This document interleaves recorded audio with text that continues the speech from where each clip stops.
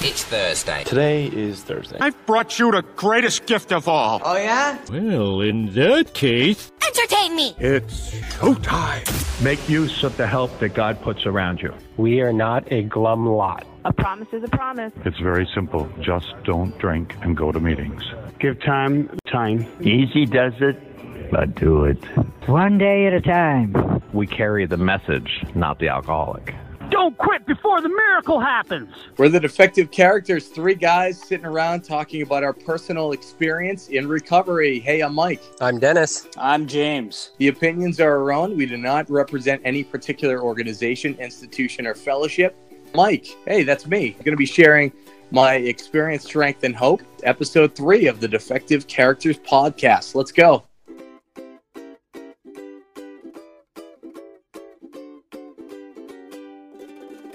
All right. Well, thank you guys for hanging out. I'm Mike, grateful alcoholic. Hi, Mike. Hi, Mike. Sobriety date is September 8th, 2014. My home group is Celebrate the Morning in Celebration, Florida.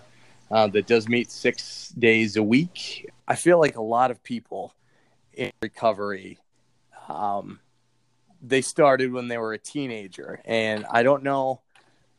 I think I just had so much fear growing up that I would get caught that I didn't really do much drinking, like some here and there in high school. But my first time I did anything rebellious, I was 16 years old, and I was going to be going to the Warped Tour, like a rock festival with some friends. And the very first time that I was trying pot, I actually got caught. I got busted by we stayed at a friend of mine's house. He had a camper, like an RV, and we got everything all set up. And we're like, this is gonna be great. We're going to the rock show tomorrow, so we're gonna smoke pot tonight. And we're just idiots, and we didn't want to wait any later than 9 o'clock, and it just got dark. And my friend's parents were still awake in the house, and they saw us standing outside in big puffs of smoke. Like if we were smart, we would have waited a little bit longer. But they came out and they caught us, and I thought my world was over because my father was one that was very stern and had never smoked pot, and didn't drink and drive and everything else. And my parents were divorced, and he was the really strict one. And I thought, though, my world is over. It's done because my friend's parents were good friends with him. And, after, giving us a stern talking to for about, it felt like forever, but it was probably about an hour. They said that we won't tell your parents because we don't know what will happen. And they didn't want, took our word that, okay, we're going to be on the up and up. And out of the 4 of us friends, I was really the only one that was like, okay, I'm definitely not going to mess around with anything. So I didn't until I had my first actual binge drinking experience after high school graduation. There was a party of mine at a friend's house, and there was going to be alcohol. And my friend's aunt and uncle that were throwing this party, whose house it was at, said, we need permission for you to drink from your parents. And I knew the person I should call is my mother, because my father wouldn't okay it. And she said, yeah, that's fine. He's going to be okay. He's staying there. So I did, and they had bought a bunch of beer, and then a bunch of what was new at the time was Mike's Hard Lemonade. And they invited a bunch of girls over, figuring they would drink the Mike's Hard Lemonade, and none of the girls showed up. So I got to enjoy drinking every single one of the Mike's Hard Lemonade. And it was almost like a challenge, where if you're at a buffet and you have your full option, you're not going to leave there hungry. And I felt like, I have to drink all these because they have the ball. And I felt for the first time in a while like I was in control. Like I didn't have to stress out about anything. And I was pretty tightly wound as a teenager. And that was, I think, the first moment I'm like, this is great. This is fantastic. And that was right before I started going to college. And I had my fair share of drinks before I turned 21 in college. But I didn't, I really wasn't into getting a fake ID or anything else. I don't know why. I was just, all about, okay, well, if there's a party, I'll have drinks. And it wasn't until I turned 21 that the wheels came off. And I realized that I could be whoever I wanted to be. I had transitioned from a college in Massachusetts where I grew up just south of Boston to right before I turned 21, going to a school in Chicago, and I was living in the dorms with a bunch of 18-year-olds. So I felt like the king of the castle because at the dorm I had turned 21 and all my friends needed me, and I used the term I could see that, they only cared about what was going on with me as long as I could get them drinks. And my 21st birthday, I went down to 7-Eleven and got a fifth of Captain Morgan and a bunch of other drinks for the other 18-year-olds on my floor. And within 45 minutes, I downed the entire bottle of Captain and then screamed and yelled and threatened everyone to get the hell out of my room because I wanted nothing to do with them. And I don't know why I did that. That's not a normal thing. I found out years later, thanks to going to meetings, that apparently that's not normal to drink a fifth in 45 minutes and then kick everybody who's celebrating your birthday with you out.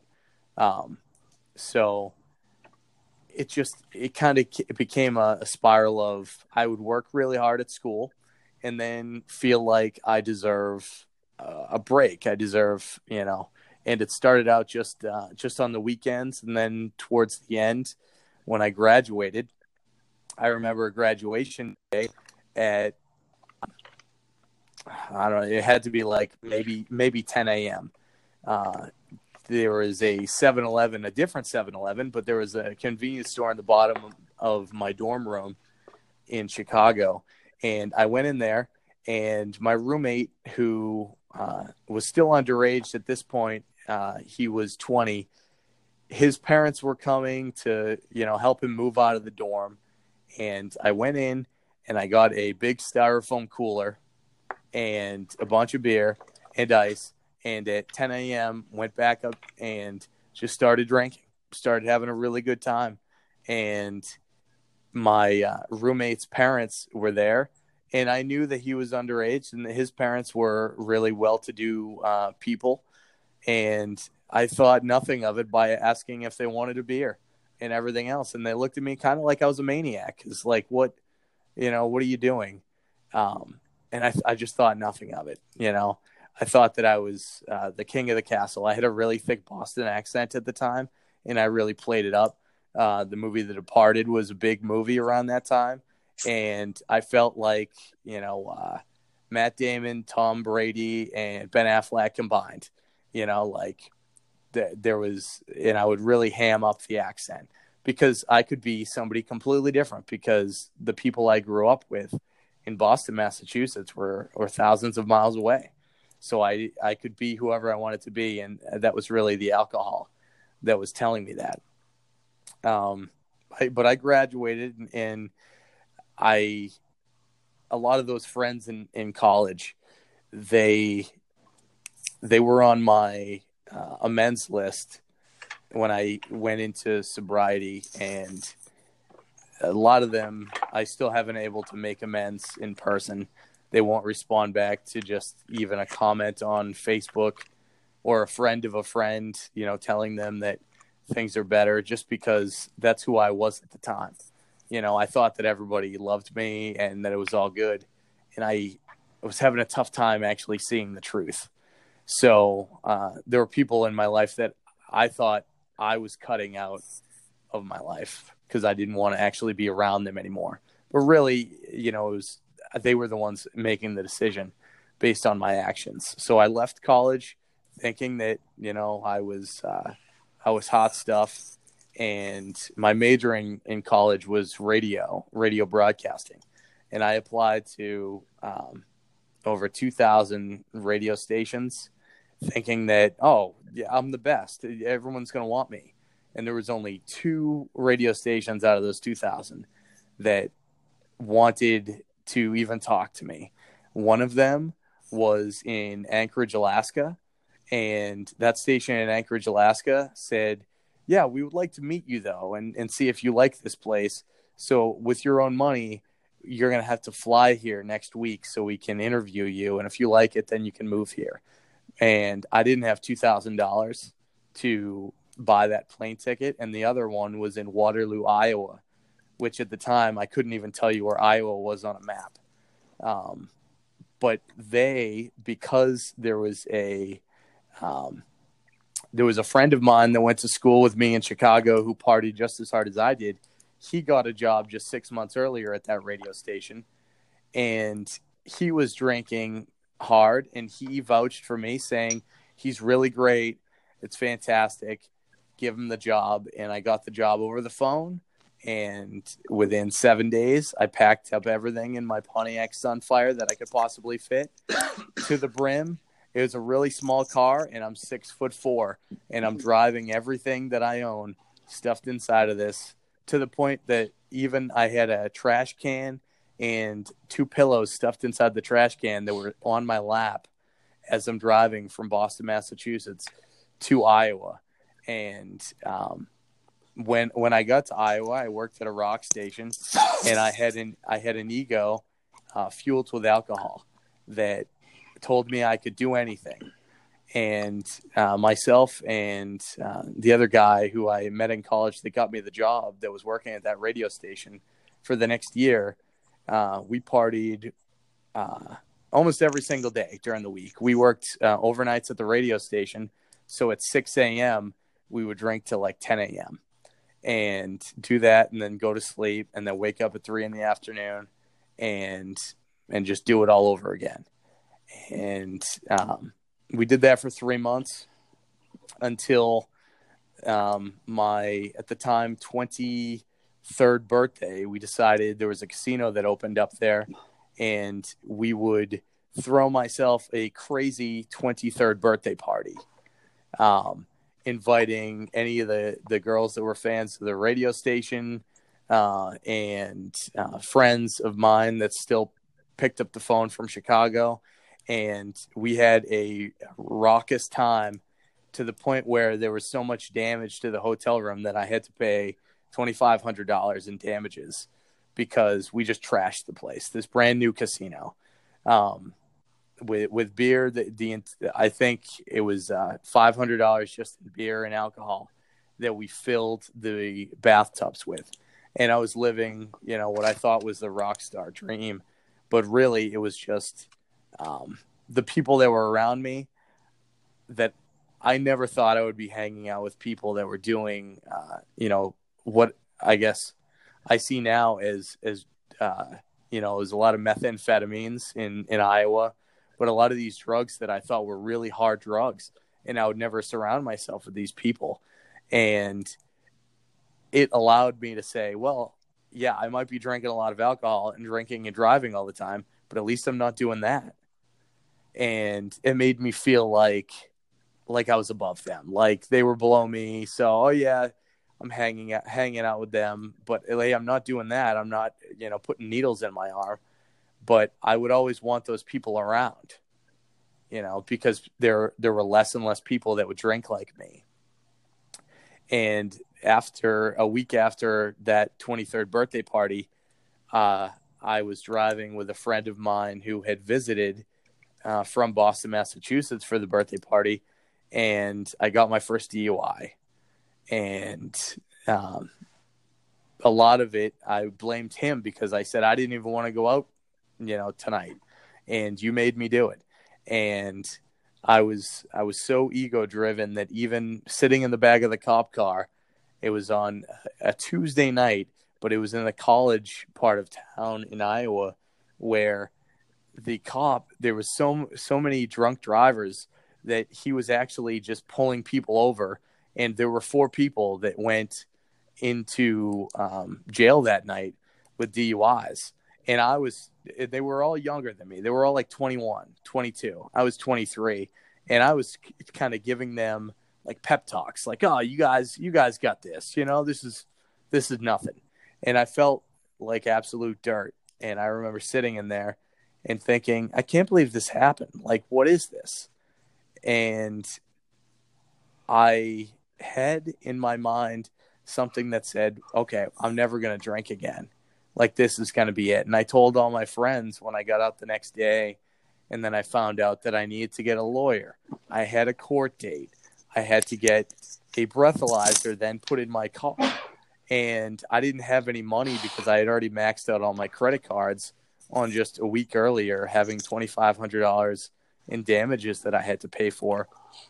So I was at what a lot of people would think would be a good bottom, and it wasn't mine. That night, my friends talked me into having a beer. And, I mean, they didn't have to really twist my arm that hard, because they're like, listen, this happens to everybody. And everyone that I was hanging out with had, if not already had one DUI, they had a good friend or family member that already had one or more. And it was just the people I was surrounding myself with. So a couple months then passed, and that friend that got me the job in Iowa ended up moving away. He got another radio job.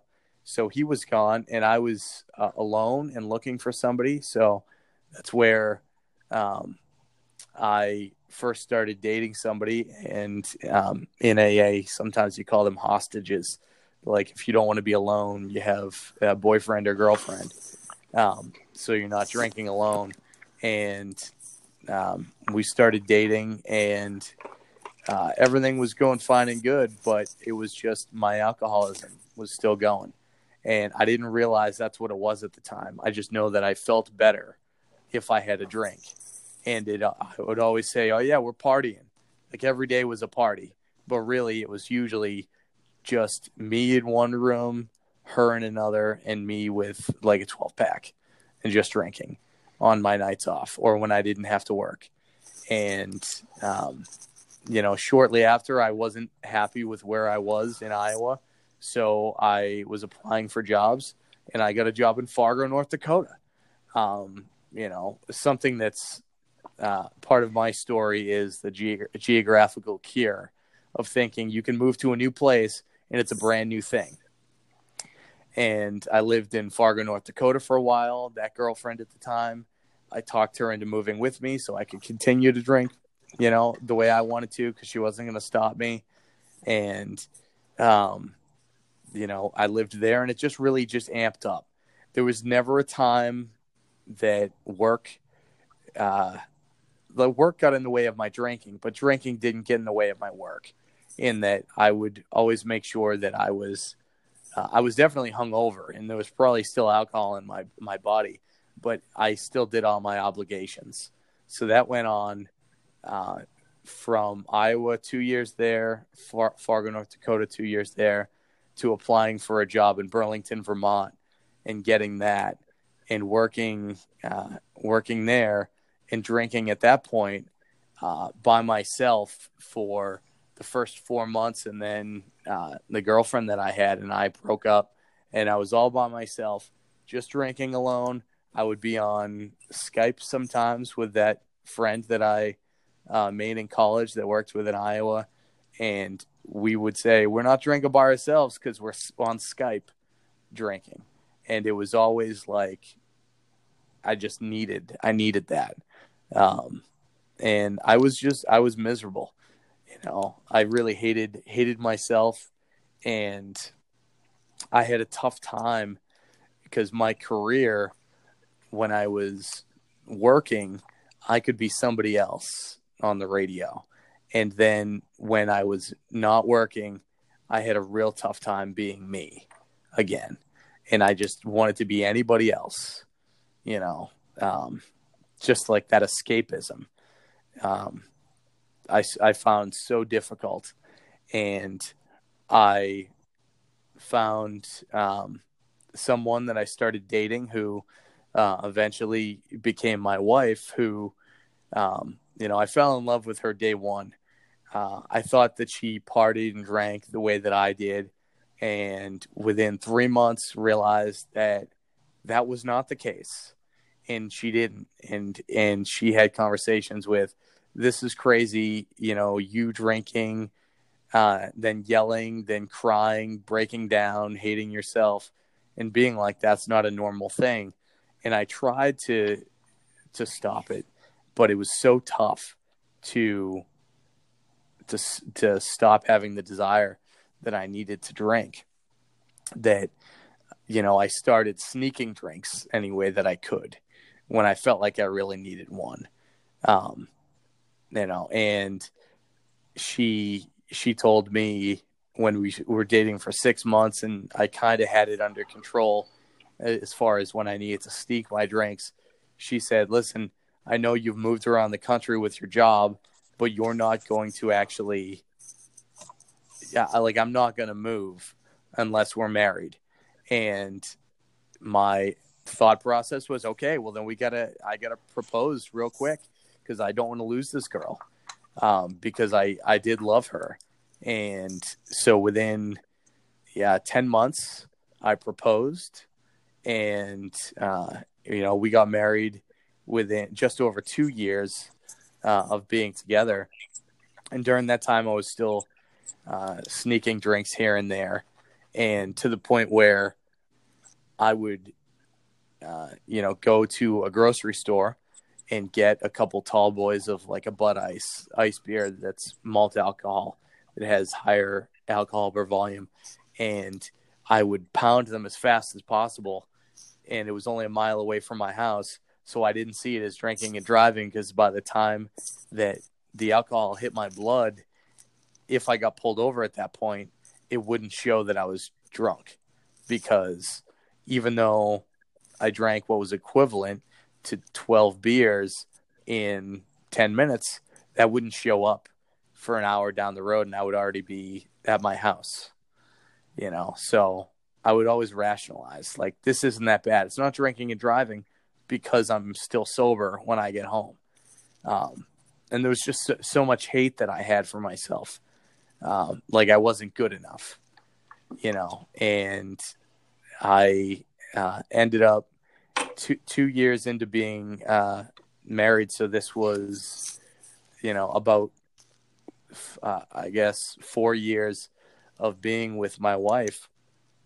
There was a day that I had to go into work, and then I went to the grocery store. I had my beers, and I would always take my beers and put the empties in my trunk, because then I would cash those in for money that I could then use to buy more alcohol.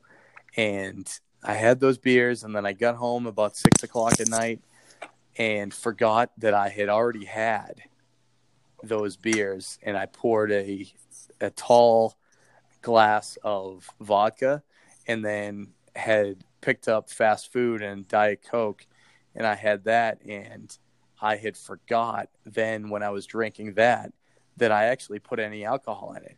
So I chugged it down quickly, forgetting that there was alcohol in it. I thought it tasted a little funny, but I didn't remember that there was almost an entire bottle in there.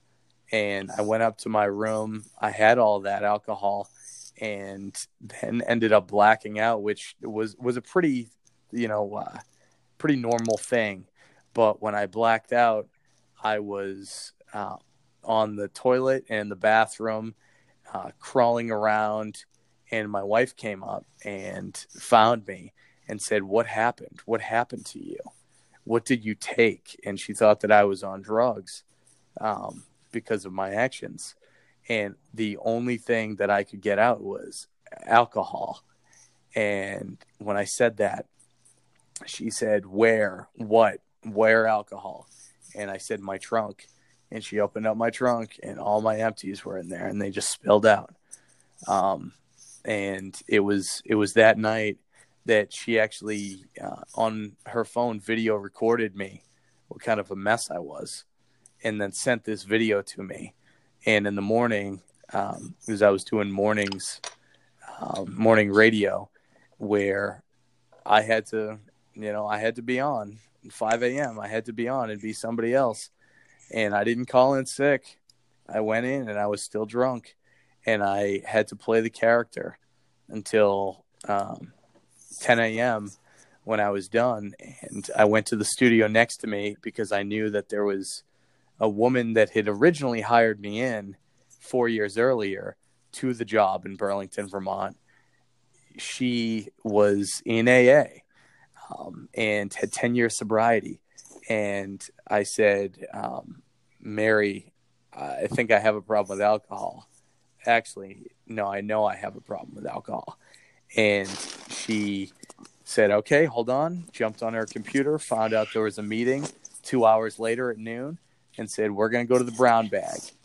And I said, thank you. And she took time out of her day during her lunchtime, and we went to a meeting, and she said to me, no, you might not know anything at this meeting. None of it might stick if you're still drunk, but just listen how you can identify. Don't compare yourself. Just identify and just sit there. And she didn't ask any questions as far as like what happened, or question like if I was an alcoholic, because this disease of alcoholism, as I found out, is the only person that can diagnose you as an alcoholic is you. And I heard my story, little bits of my story, as far as just needing to escape and the self-hatred in the speaker that was speaking in that meeting. And he told his story. And as they were going around the room, everyone said their name, and, I'm an alcoholic. And it got to me, and I said, I'm Mike, I'm an alcoholic. And she said to me afterwards, you didn't have to say that. And I said, oh, I know I am, because when all that time that I was drinking alone, there's a lot of time to reflect, when it's just you, whether it's in a car or you at home. And I was trying to stop for a very long time, and I wasn't able to. And I knew the only way that I could do this is if I had help.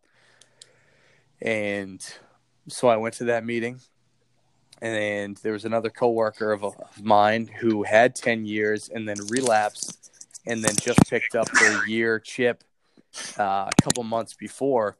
And she took me to my second meeting. And that's where I found my sponsor. And he gave me some suggestions of how to walk through the steps. And he said, here's a big book. Why don't you look at the doctor's opinion and read that? Because this is a disease. And here's how it works for many alcoholics. And then we went through the steps. And with step 1, in writing down how my life was unmanageable, he said, write down 3 ways how life's been unmanageable. And I filled an entire page, because there were so many times where I felt like I couldn't do it. I felt like every day as things came up, there was a abacus, like a counter of every single time something came that was bad. I would say, okay, that's 1 beer. That's 2 beers. That's 3 beers. And in my head, I would literally imagine, even if a day was good, then I would be like, all right, that's a success. That's a beer. That's another. So it didn't matter if it was good or bad. It was something where I earned these, and you're not going to take them away from me. And I remember a couple times where I was the DUI before I came into the rooms, where I would get really mad if I had to be the DUI that time. And you guys really owe me, when really I would take advantage when it was somebody else's turn, and I didn't owe them anything, So the big struggle that I had coming into the rooms was really resentment for, I would say, definitely the majority of the first year. There was a lot of resentment as I was going through the steps. Still, if there was a party or we were at a place and there were people that were drinking, I needed an exit plan to make sure that I could get out of there. And the unfortunate thing was there were friends of mine when I got to Burlington, Vermont, who didn't necessarily drink the way I did, but after a while, they ended up drinking that way because I would turn anything that was into a little get-together into an all-out party, and really amp up their habits. So when I then, it's like if there's a hurricane going on, you're in the middle of the hurricane, and then you step back and you look and you're like, whoa, like what a mess. And it was all the mess that I was partly to blame, if not mostly. And I was so mad that they were still partying, that they still wanted to do these things. And I expected them to change right away, and they didn't. So there were friends of mine that I had to distance myself from and not hang out with, change my people, places, and things in my life that were no good for me. And slowly really implement some change in my life. I had, a couple of the steps really, spirituality in the whole program, but step 2 and 3 of realizing that there might be a higher power out there and then actually turning your will over was something that I had to go through the motions of for 3 months every single day until I actually started seeing maybe there is something to this. There was a Halloween party that I still kept working the same job. And there was a Halloween party at a bar that I had to work and host. And all of my friends and my wife's friends were there drinking heavily. And I remember my Halloween costume, I was dressed up as a pharaoh wearing sandals. And there was one of our mutual friends who at this point I had just under 2 months of sobriety, and he was pouring alcohol on my feet, spilling his beer on my feet and saying, "You can't drink this. You can't drink this." And they were acting crazy because I had got them into a VIP area and they were able to have a really good time. And there was a bit of a fight that broke out, and some of our mutual friends did not want my wife and I to still be together because of everything that I had done in the lying. And they were spreading lies that when this fight broke out that I didn't take my wife's side in the club. And so she was screaming and yelling and crying, and it was all out madness around me. And I was about ready to break down. And I looked across the room, and as I was hosting on a platform on one side of the room that held about 1,000 people, across the way was the DJ playing the music. And I said, "No way." And I recognized him on the other platform from the rooms of AA. And he also was in Alcoholics Anonymous. So for the 2 hours left of the night, I just was laser locked right on him. And he was my higher power at that point. And I just looked at him and knew if he's not drinking, I'm not drinking.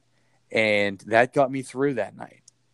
And I called my sponsor on the way home, and I told him everything was good, and in early sobriety, there are those moments that as you do get sober, as I got sober, I got to see clearer, but you also have to just take some time, and if you feel like you're losing your mind, you have to share, that's why going to 90 meetings in 90 days is something I did. And then once I hit 90 days, then I did it again. And I was able to make it through the steps within the first pretty much 13, 14 months all the way through. And some of those friends, especially the one that was pouring alcohol on my feet on Halloween night, he actually came to the meeting when I picked up my year chip. He came and our other friends, and he apologized. and kind of got some of that. And I didn't even bring up, the fact that really hurt me. He saw some change in me, and I've been able to experience some pretty amazing things in sobriety. The making amends process was really tough. Still, like I mentioned earlier, some of the friends that I had in Chicago, because of my ego, they still want nothing to do with me. And they don't see any change, because if you're not around somebody, you don't really see much change. And other friends that I had in Iowa and Fargo, North Dakota, they can't believe it, they're not seeing me, but they're like, it's unbelievable. And my wife and I, it was challenging the first, several months and even year, because all that trust was broken, but we worked through it, and we stayed in Burlington, Vermont for the first year and a half into sobriety, and an opportunity came for us to move to Florida. And before, it was all me. It was my career's most important. We're only going to move if I have a job. And through the suggestions in the rooms, you're supposed to not make any big changes the first year. But it was a year and a half in, and I talked to my sponsor, and he said, listen, if, the job and the career you have right now, you feel like it's not going someplace, you're not growing, and spiritually you're growing, then maybe this is where you need to be. So we ended up moving to Orlando, and I started doing a 90 and 90 again. And the first meeting I went to was where we used to vacation, which was in Celebration, Florida, which is pretty close to Disney. And a lot of the people in our home group right now in Celebration, Florida, were people that I heard when I was vacationing. And I remember hearing their shares and saying, man, if I live here, this is my home group. This is where I'm going to be. And I look at like one of the promises, I put it out there that, okay, I'm going to follow this and see where it takes me.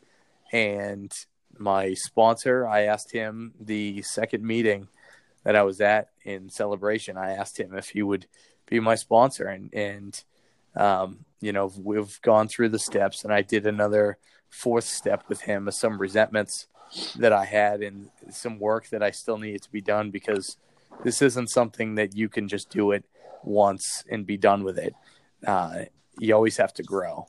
I used to think change was a bad thing.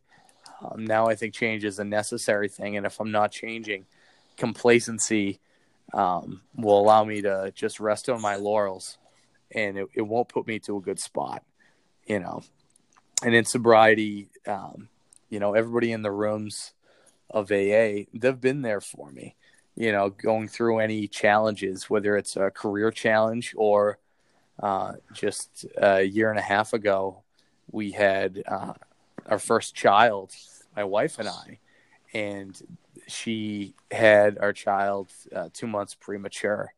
She was born 2 pounds, 11 ounces. I called my sponsor and friends in the fellowship, and we did a meditation in the bathroom of the hospital, and really was able to connect. And, everybody in the home group, they were sending me messages, and I know there were prayers going on. And now our daughter is doing great, is 19 pounds, super healthy. And I think without that basis, I mean, an alcoholic that is not in treatment and in recovery will find a reason to drink over anything. And if I didn't have that basis of going to meetings in that outlet, I have a built-in forgetter, and I will forget the tools that allow me to have a great life and to see the positives, because everything was negative, doom and gloom, and seclusion, and I don't have to deal with that today. So I'm very grateful to have, to have the fellowship that I have. I've had some sponsees over the years, and if they get sober, I can't take that as, oh, it must be me. You know, I'm the one that didn't work. That, you know, I should have worked harder. I know that's maybe they just haven't had enough. You know, I had a sponsee that was going through a tough time, and I was in the meeting in Vermont, and day one I had I guess 9 months into sobriety at that point, and my sponsor said, hey, listen, if you have anything to teach him, you haven't gone all the way through the steps, but you've already done up to step 8 at that point, so you can teach him what you know and help him. And he ended up going through such a tough time that the second week that I was working with him, he came in and I saw that he had cuts around his neck. And I said, Emmett, what's going on there? And he told me that he just the night before tried to commit suicide and tried hanging himself. But when he did it in this closet, the closet shelf that he was using, the pole snapped and he fell to his knees, and his daughter ran in the room and hugged him just because they just got home. His girlfriend and his daughter just got home, and he's telling me this in a meeting, and I tried to get him help and get him into someone that actually works in suicide prevention and has more knowledge, because that's what we do. If you don't have that knowledge, we just try to find somebody that does, is what I was taught. And unfortunately, he ended up the next day committing suicide and taking his life. And that's a tough thing. You know, it's a tough thing when somebody does that. But, you know, was my sponsor telling me, this is going to happen with or without you. This is just his path. It sounds terrible, but the reality of it is that people will lose their battle with this, and there's nothing that you can do. So I'm grateful to be told that, because, you know, if I just stopped drinking and was trying to help somebody else out and not doing anything else, that would be very easily something where I would pick up a drink. You know, if somebody else killed themselves, that I was trying to prevent them from doing that. So, I mean, there's a lot of things in AA that teach me how to live, but also really how to live and have a fantastic life. And I know my life's second to none today. I don't take anything for granted. And, you know, life used to be a roller coaster with a lot of highs and a lot of lows. And now, you know, in the world of Disney World and Walt Disney, that's right in our backyard, it's more like the people mover. You know, it just goes around and you get to actually see everything and see it for how special and beautiful it is. So I think that's my time, but I appreciate you guys. And if you are, you know, new or only gone to a couple meetings and you're listening, I hope something kind of helps you out and know that there's, you know, you're not alone, I think is the important takeaway that I had from my first meeting. I felt like I was actually a part of like a super group, you know, with other people that were actually trying to find a solution and had found it within the program that we do today. So thank you guys so much. Awesome. Thank you, Mike. I appreciate you telling your story. I'd like to go right into like a couple of things that I related to, if that's all right. Yeah, absolutely. Like, I don't know, there's so much that I could relate to. I know we have like completely different stories, but I think a lot of the, you know, our stories on the surface might be different, but a lot of our, like, the emotions, you know, human nature, human emotions, and the situations we deal with are pretty universal. I think early on you mentioned, you know, how you took your drink, and the first time in your life or for a long time or whatever, you felt like you were in control. You had that instant feeling of like of being in control or whatever. And for me, it was kind of similar. When I drank, I felt more comfortable with myself and who I was. And it's almost that great delusion of like, you know, me being drunk, I can like now talk to girls, I could be more outgoing, and I can do all of this stuff. Almost a Jekyll and Mr. Hyde kind of thing. But my Mr. Hyde wasn't as destructive at the beginning as it was later. But I think that overall, like, you know, delusion of like, you know, I was so uncomfortable with myself. I was so like, didn't like who I was or whatever. And when I drank, I liked that person.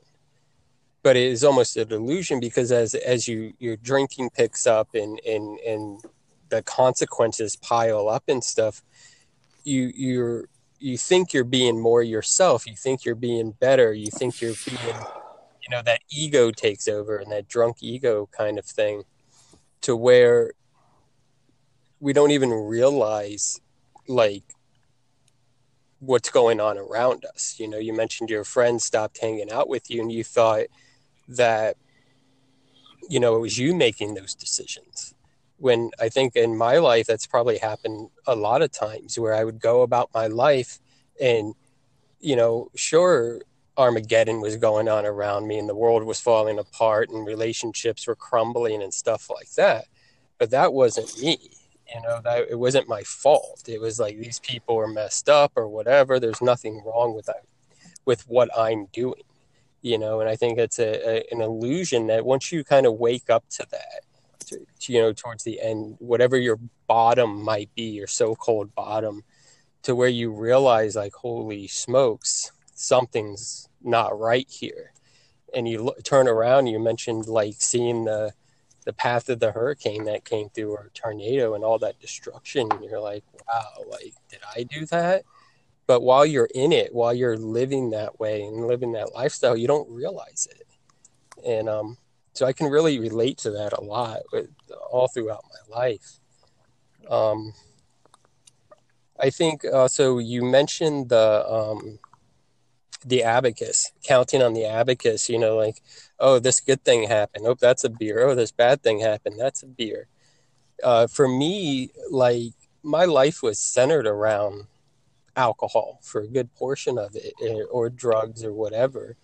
And for me, like, it didn't, like, if I was having a good day, if I had a good day at work or something good happened, I would celebrate by drinking a beer. You know, if I had a birthday party to go to, what do? You drink. You have a football game. Oh, what do? You drink. And on the other side of that, if I had something bad happen, you know, I had a bad day at work. Oh, what do? I drink. Oh, don't feel well today. Today's just not a good day, or something bad happened. I would console myself with drinking.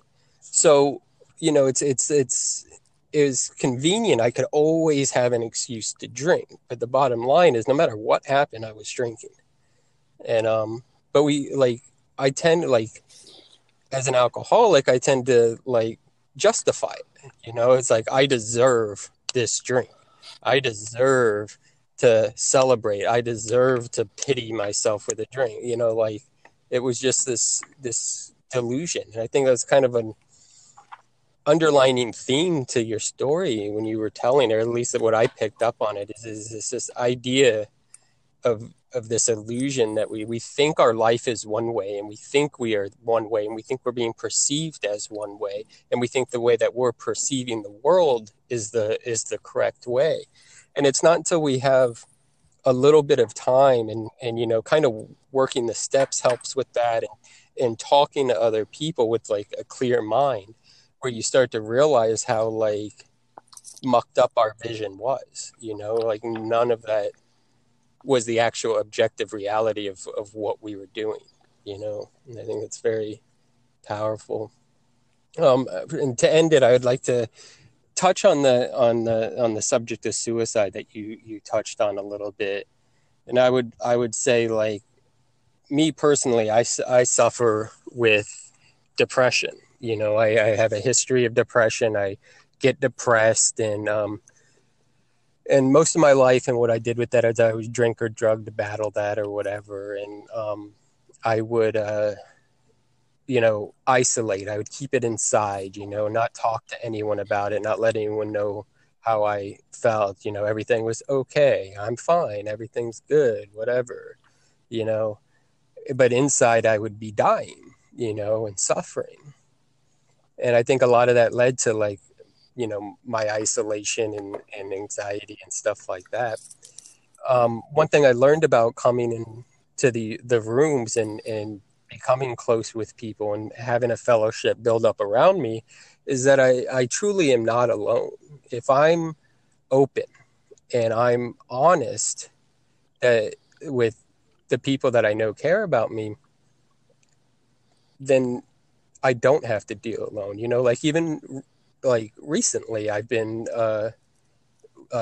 relatively depressed, like a subtle depression, and where before I would not tell anyone about it. I let my sponsor know what was going on with me. I let James know the other day what I was going through, and I've let a couple other people know. And that's not to say that I want people to pity me or give me advice or whatever. But I think it's important that in living this way that I need to be open. I need to let people know. And the more I'm open, the more I let people inside, the better it is, because it truly is that I'm not alone in this. You know what I'm saying? Everyone deals with bouts of depression or bouts of anxiety at different points in their life. And there's no reason that I need to keep it inside. If I do keep it inside, it builds. And then that going back to the delusion idea, it becomes stronger to where I think I'm always going to be like this. No one understands me. I'm no one can help me. And you get that hopelessness. And then we know where that bitter end leads. So anyone that's out there that does, suffer from depression, which is very common in early sobriety, because we had a solution at one point, which was alcohol and drugs. And once that solution is taken away, we don't no longer know how to deal with our emotions and our feelings and who we are. And so anyone that's out there that does deal with that, be open about it. Talk to people, whether it's one-on-one, if you trust someone, whether it's your sponsor or a friend in the room or anyone, talk to someone. And if you do need to seek outside help, there's nothing wrong with that. And there's no shame with that. The more we're honest about how we feel, the quicker that we can process it and get through it. And it doesn't last, we might think we're always going to feel this way, but as someone who's been through the darkest depths of hell, there is a light at the end of the tunnel and it will pass. And the more we're open about it, the quicker it will pass. So that's all I got. Thanks. Thank you, Dennis. Oh, Mike. Hi. James here. This has been a wonderful story. Thank you. It's good to hear your share for the first time. I connected with a few things, and I was laughing when you said you were the king of the castle in college. You turned 21 and buying alcohol for everyone. When I was still living in Alaska, when I was 17, a friend of mine made a fake ID. So when I went to college at 18, I was that person at 18 buying alcohol for everyone with my fake ID in Miami. So I thought that was kind of funny how I looked nothing like a 21-year-old. I looked like a baby. And these guys at these liquor stores are like, yeah, whatever. So anyways, that's when I started. I recommend, I could relate a lot when you were talking about, no matter what, if it was good, bad, you were going to drink. There was always a reason to drink. I had my first son at 23, and every time he had a birthday party or a celebration, great, let's get a cooler full of beer. A bunch of kids running around. Beer time, it's just a downward spiral. I could also relate to the hating of myself. Before I finally worked these steps and got rid of all the stuff that was torturing me, I couldn't stand myself. And I couldn't stand myself, so I drank to get out of myself and to not think about, all the wreckage I have done, all the lapse in judgment. And lastly, I definitely recognized that I was a sneaker. I also sneaked a lot of beer, and my thing was the little airplane bottles full of alcohol. And I remember I would go in the closet, I would drink maybe 3 or 4, and I'd hide them in a box on the top shelf. Reached up there, and she was just littered with little bottles all over the place. And I was like, how did those get there? So, again, I wanted to say thank you.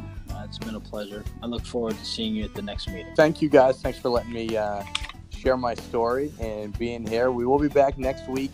James, are you ready, buddy? You're going to be sharing your experience, strength, and hope with us? And how?